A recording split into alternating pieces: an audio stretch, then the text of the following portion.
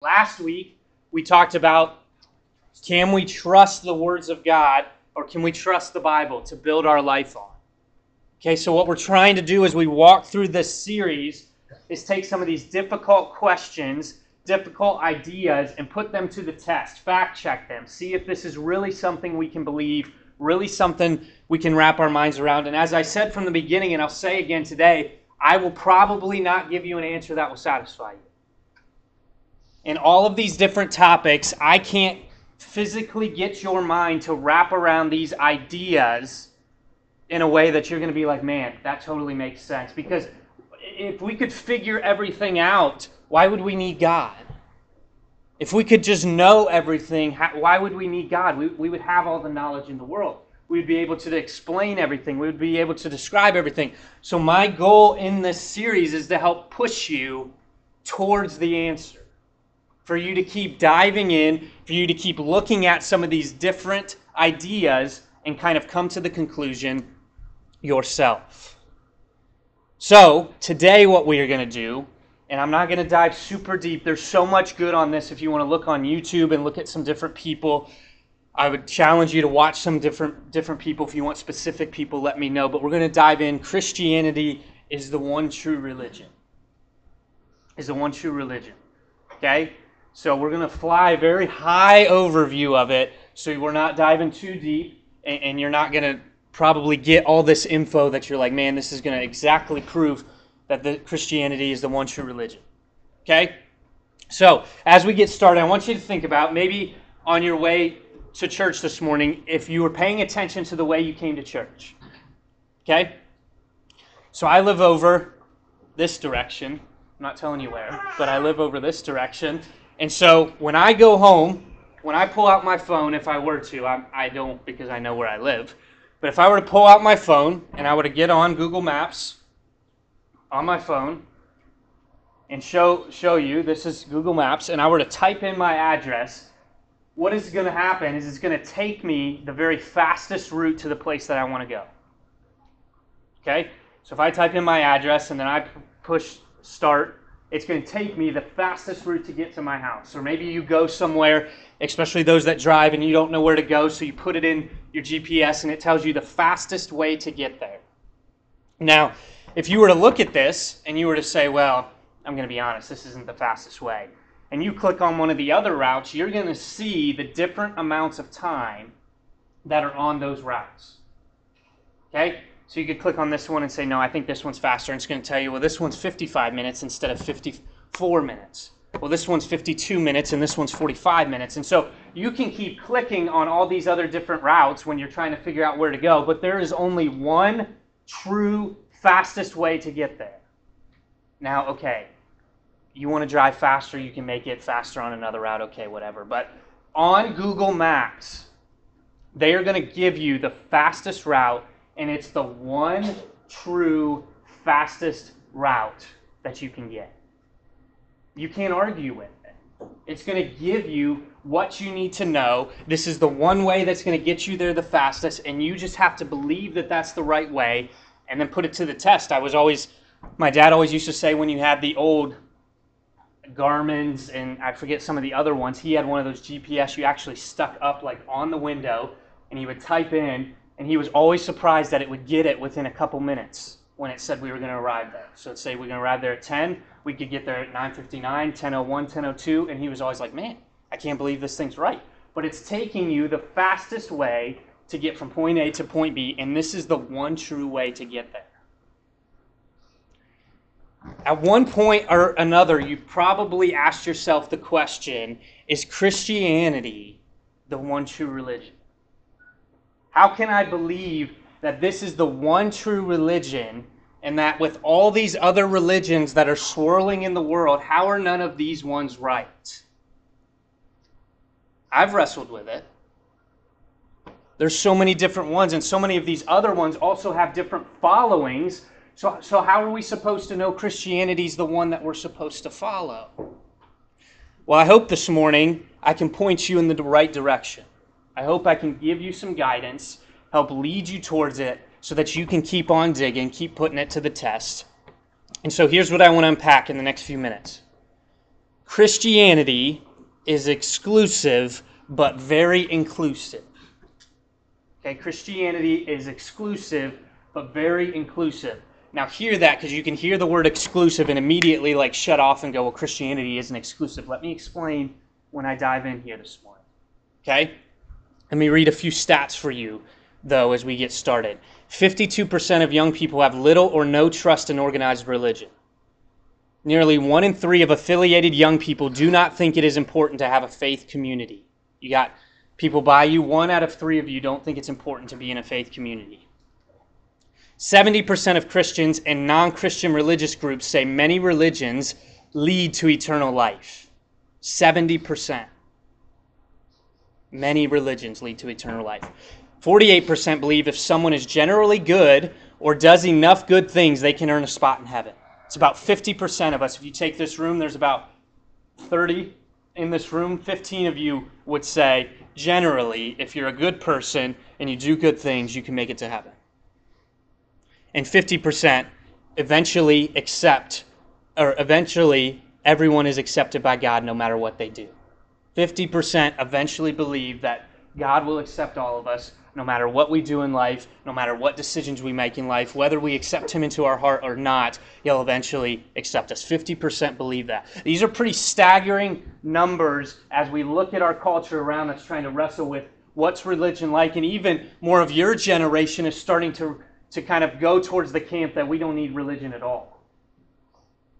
We don't need it. Sure, I'll believe in God, maybe, but I don't want to be a part of a religion, so to speak. I don't want to be put in this box where you're telling me and labeling me as that. That's more where your generation is starting to go. And even millennials started going that way, which I'm on the tail end of millennials and the beginning of Gen Z. I'm in both of these camps where we started to kind of pull away from this little box you're putting us in. How are we supposed to make sense of this all? Well, I want to begin as we look at Christianity being exclusive but very inclusive, as we dive into first looking at Christianity is exclusive in Acts chapter 4. 2 verses that I want you to start to look at as we look at this idea Christianity is exclusive. We'll look at the two sides. Exclusive, very inclusive. Okay? Here's what it says in verses 11 and 12 in Acts chapter 4. For Jesus is the one referred to in the scripture where it says, the stone that you builders rejected has now become the cornerstone. There is salvation in no one else. God has given no other name under heaven by which we must be saved. Let me read verse 12 again, because you got to catch that. There is salvation in no one else. God has given no other name under heaven by which we must be saved. Christianity is exclusive. It's just like I was very infatuated about my senior year of high school as I was trying to define what am I going to do with my life? What am I going to do with my life? And so as I was kind of tossing around in my head, what's going to be the pathway, the career that I'm going to do, I started looking into the military a little bit, So I was very infatuated with this one branch, the Navy, and then even further into the Navy with the Navy SEALs. You guys have probably heard of the Navy SEALs, maybe seen some movies. They've done different movies on them, but I was very intrigued by this group called the Navy SEALs. Do you know that it might even be lower, and I might be getting the name wrong, but I think only 10% that go through the training actually make it through. 90% or 80%, somewhere in there, 80 to 90% of the people that say, I want to be a Navy SEAL, drop out by the time their training's done.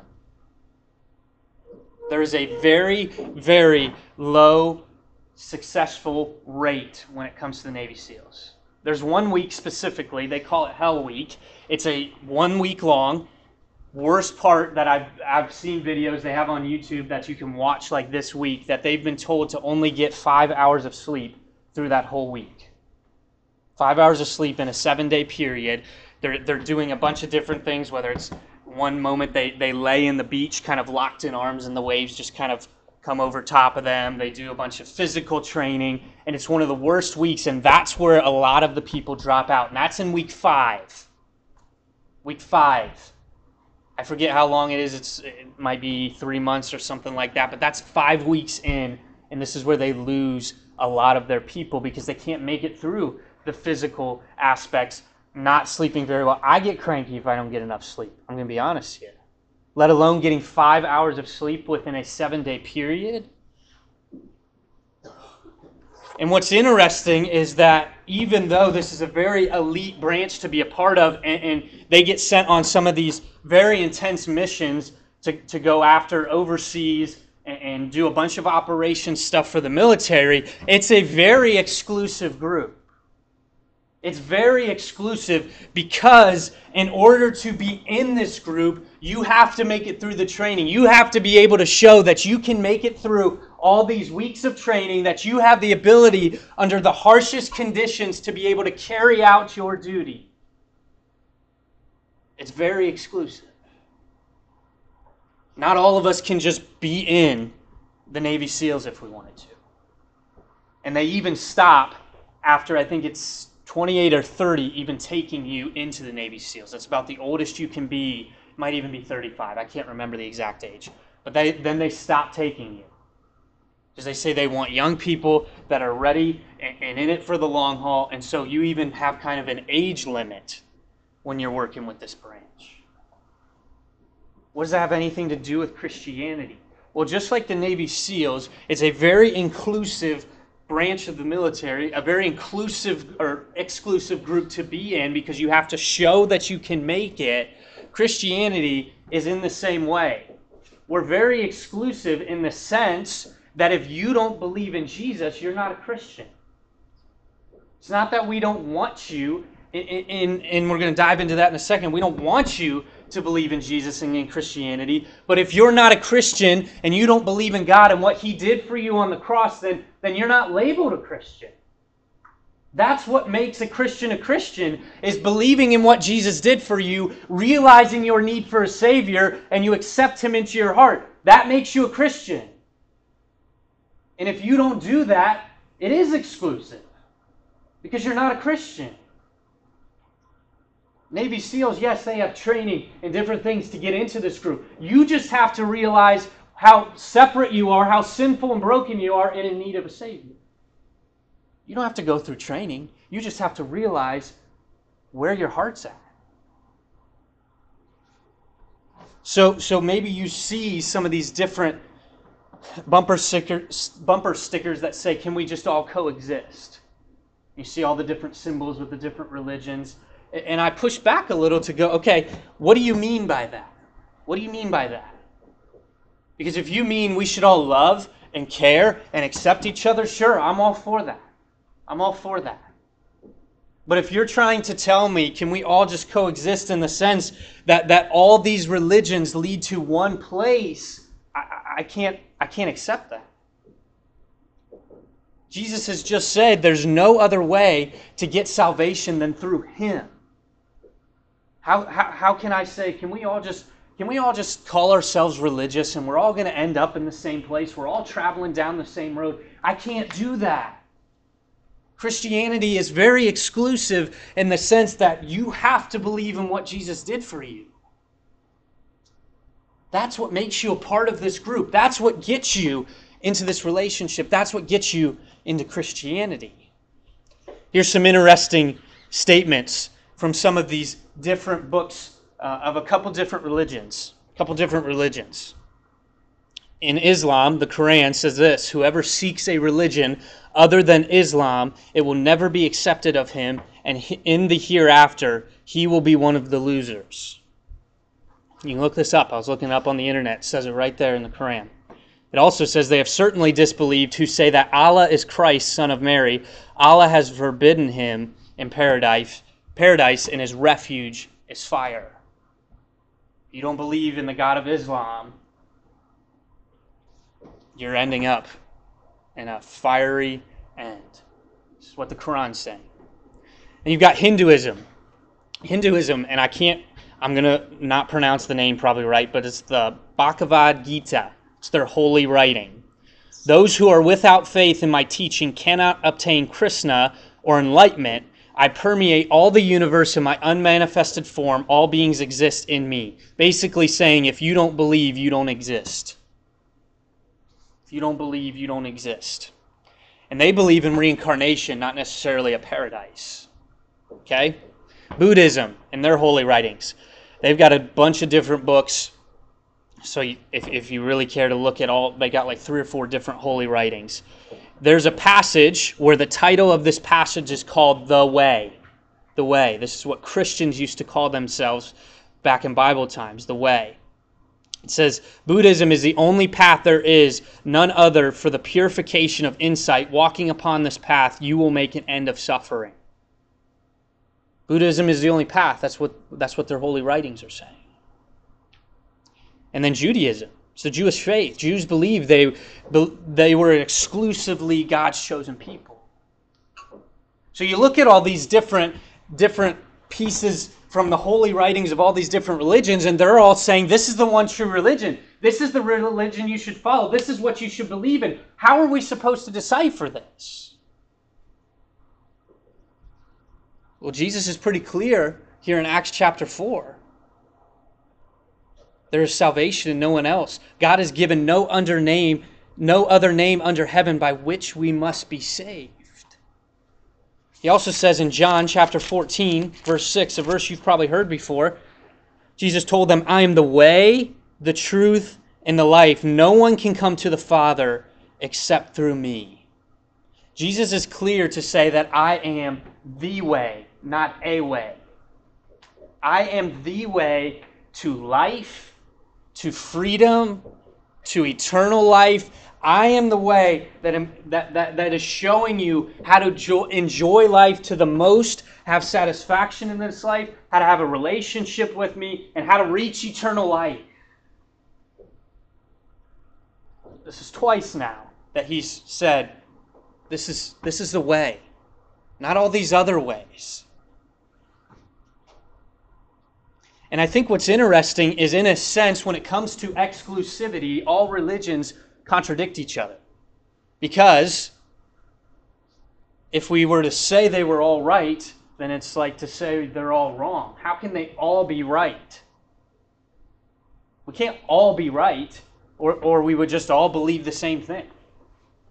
If you're like, well, yours is a little different, but we still believe the same thing. Yours is a little different, but we still believe the same thing. Then we would just have like one overarching religion. But we don't. We can't say they're all right when there's only one that's right. There's only one that leads you to eternal life. There's only one that leads you to an enjoying, satisfying life, which is Christianity. So we can't say these are all right when they're not. We're contradicting. Or all these other religions, when they say, well, they're all right. Well, then, if you're saying they're all right, then why does yours look different than theirs? Because even within these religions, they believe a little bit of a different outcome. It's just like if I were to get on, 2 years ago, I got on my first plane ever. I was going to Thailand. Going to Thailand for 2 weeks.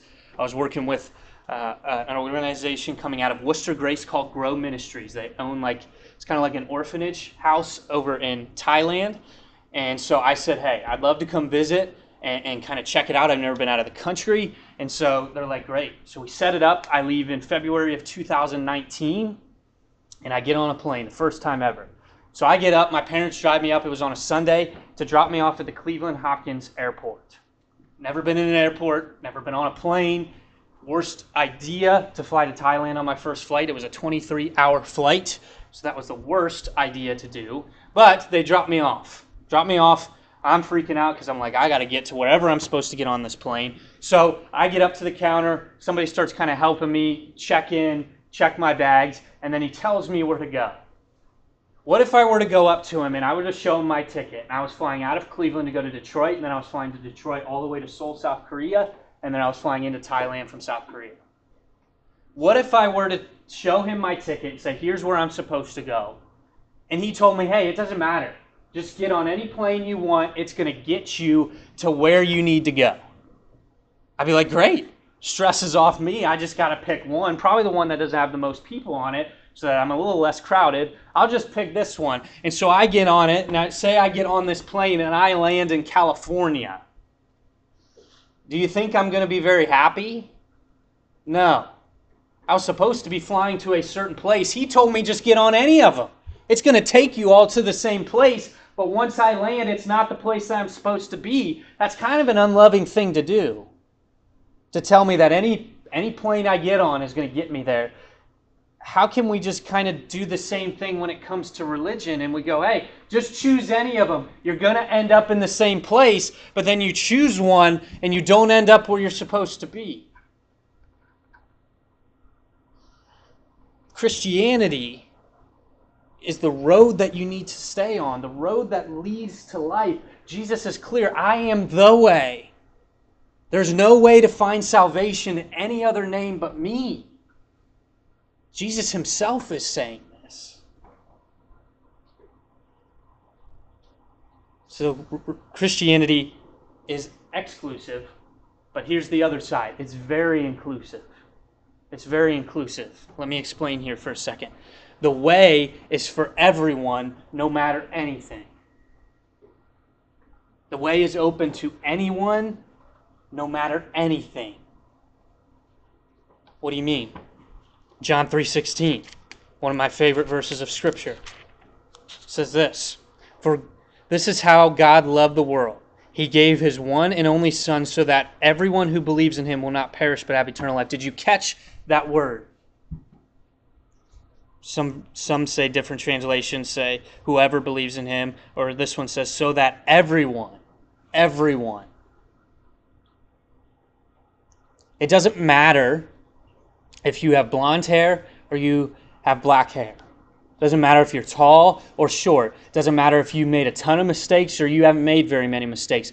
Whoever believes in what Jesus did for them, you can be a part of this group. We don't exclude anybody. You're not allowed to come in because you're too tall, so we don't want you to be a Christian. No. That's not how it works. Christianity is very inclusive, that whoever wants to believe, whoever wants to accept what Jesus did, we want you in this family. We want you to be a part of that. Everyone who believes in Him. Galatians 3:28 says this. Once I can turn there. Galatians 3:28 says this.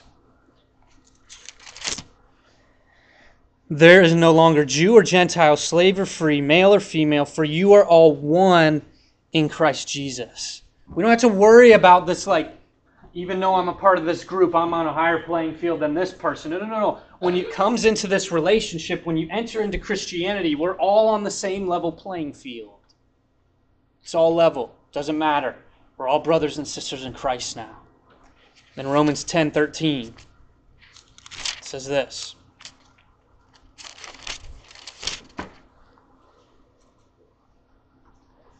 For everyone who calls on the name of the Lord will be saved. Everyone, anyone.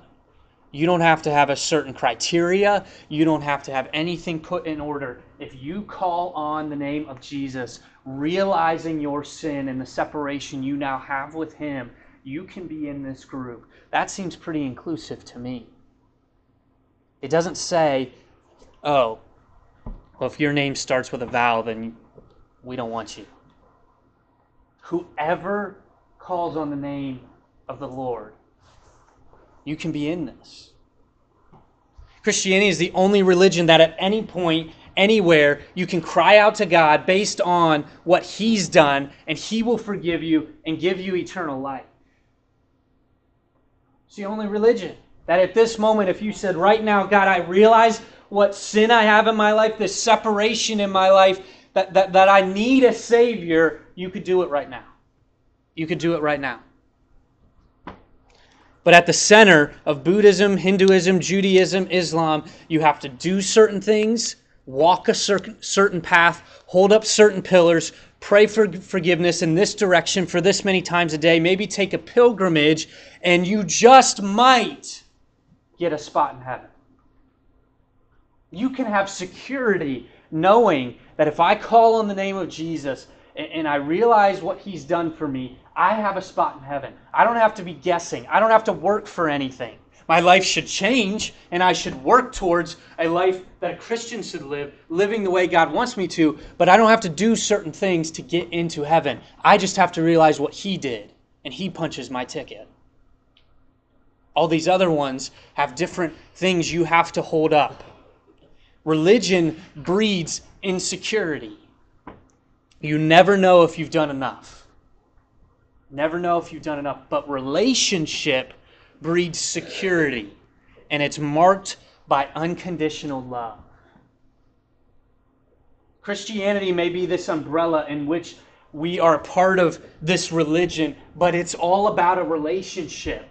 Religion is all about how much good can I do so that I can make it into heaven? What certain times do I have to pray during the day? What certain ways do I have to hold things up in my life? Religion is all a set of rules so that you can put them in place. But this is all about a relationship that's marked by unconditional love. That what Jesus did is all that this is about. And that now I can talk to Him, I can walk with Him, I can be a part of this relationship. I don't have to keep all these rules in a sense. There are certain things Jesus wants us to do in our life that we are called to do. Commands He's given us. But I don't have to keep certain criteria to make sure I get my spot in heaven, that if I sin once, I'm no longer allowed in. You should feel secure in this relationship. You should feel secure in Christianity because it's about a relationship. But if you start to follow some of these other ones or check out some of these other religions, you're going to start to see what you have to do. There's certain criteria. You don't have to do anything in Christianity, but realize what He's done. It's just like our little baby Willow. I don't know where she's at right now, but our baby Willow. That when she entered into this world, she didn't have to choose or earn her last name. You know, her last name is Brown, same as mine. But she didn't enter into this world, and she didn't say, well, she can't talk yet, but if she were to say, well, Taylor, what do I have to do to get my last name to be Brown? Do I have to grow my hair out long like yours? Do I have to like spicy food like you do? Do I have to exercise a lot like you do? Do I have to watch certain TV shows that Mom likes to watch? Like, what do I have to do to earn that? Wouldn't that be silly if she came to me and was asking me, how do I earn my last name? I mean, it would be. She's just given that. It's gifted to her because of the relationship she has with me. Because I am a Brown and I am her dad, she earns that last name because of the relationship she has with me. She doesn't have to worry about losing that last name. It doesn't matter what she does. I just say, well, you've done too many bad things today. You're no longer a Brown. That's not how it works. She can be secure that knowing her last name, a Brown, is not something she earned. It was given to her based on her relationship, and she can never lose it. And just like you, based on this relationship with Jesus, that once you've accepted what He's done because of your relationship with Him, you have a spot in heaven. You have a spot in this relationship, and you don't have to worry about losing it. There's nothing you have to do other than realize what your separation is with Him. I don't know if I want to be at the end of my life and wonder if I've done enough to be able to get into heaven. I don't want to stand in front of a God in terms of these other religions and wonder, did I do enough good? Did I give enough money away? Did I pay for enough meals? Did I give enough shelter to people that needed it? Did I serve in enough places to get my spot in heaven? But Jesus has promised us something when we're in this relationship. In Matthew 11, verse 28, says this. It says, then Jesus said, come to me, all of you who are weary and carry heavy burdens, and I will give you rest. Jesus will give you rest in this relationship. You don't have to be stressing out about am I doing enough that's going to get my spot? Am I following enough rules? Am I not sinning in too many ways? Just come to me. I will give you rest, this relationship. You are loved. Romans 1:16 says this, for I am not ashamed of this good news about Christ. It is a saving power of God at work in me, saving everyone who believes, the Jew first and also the Gentile. Christianity is the only religion we see God. and we see God suffer because he loves us. While all these other ones say you have to suffer and do X, Y, and Z, and you might make it. Yet we see our God, because of the love that he had for us, come down and say, I care about each and every one of you, and I don't care what you've done in your life. I'm going to die on a cross so that you can be forgiven and you can have eternal life and enter into this relationship. And there's nothing you have to do other than just accept it. Knowing that you're sinful, say, God, I can't do it, but I see what you've done. And if he wouldn't have died on a cross, I feel like it would lessen our view of how much he loved you. That's a far thing to do, to send your only son to die on a cross because he loved you. No greater love is this in John 15:33 than for one to lay down his life for his friends. Proverbs 14:12 says this, and I'm wrapping up. Proverbs 14:12.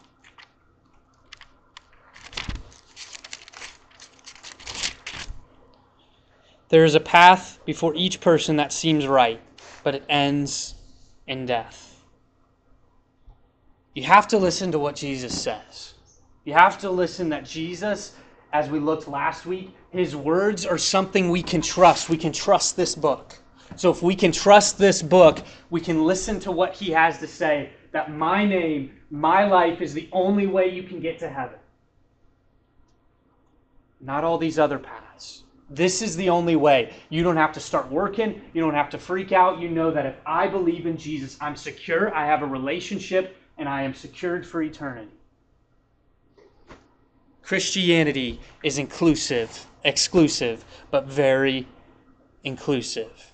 It's just like here in about a month, we're going to have the Ashland County Fair. It seems everybody goes to the fair. I'm not a huge fan of the fair, but Shannon loves going, so we go.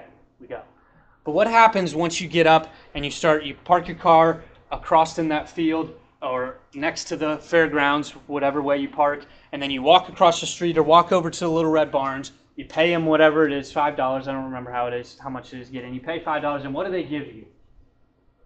They give you a stamp. This is to show that you've paid and you're allowed in. And so if you get that stamp, you could go in and out for that day. Then they change the color, I think, or change the stamp, and so then each day is different. But that day, you can get that stamp, and you are allowed in, you're allowed out, and now you're allowed to be a part of the fair for that day. Just because you have that stamp. They don't say, well, are you old enough? Well, you can't even see over the counter. If you hand them $5, they're giving you a stamp. They don't care what you look like. They don't care who you are. They're giving you a stamp if you pay them the money. There's no requirements other than the $5. But you give them the $5, you're allowed in. Christianity is like the fair in the sense that all you have to do is believe what Jesus did and you get a stamp into eternity.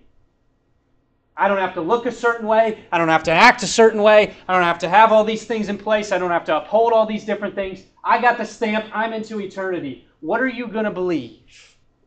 I'm just leading you, hopefully, into the right direction. I can't give you a satisfying answer in 30 minutes of time, probably. But hopefully you can see that it's exclusive in the sense that because of what we believe in, Jesus dying on a cross for your sins and mine, and if you don't accept him into your heart because of what he did for you and how separate you are from him, yes, it is exclusive. Because you can't call yourself a Christian if you don't believe in that. But it also is very inclusive that whatever you do doesn't matter. Whatever you look like doesn't matter. Anyone that believes in that can be a part of this relationship. Christianity is exclusive, but very inclusive.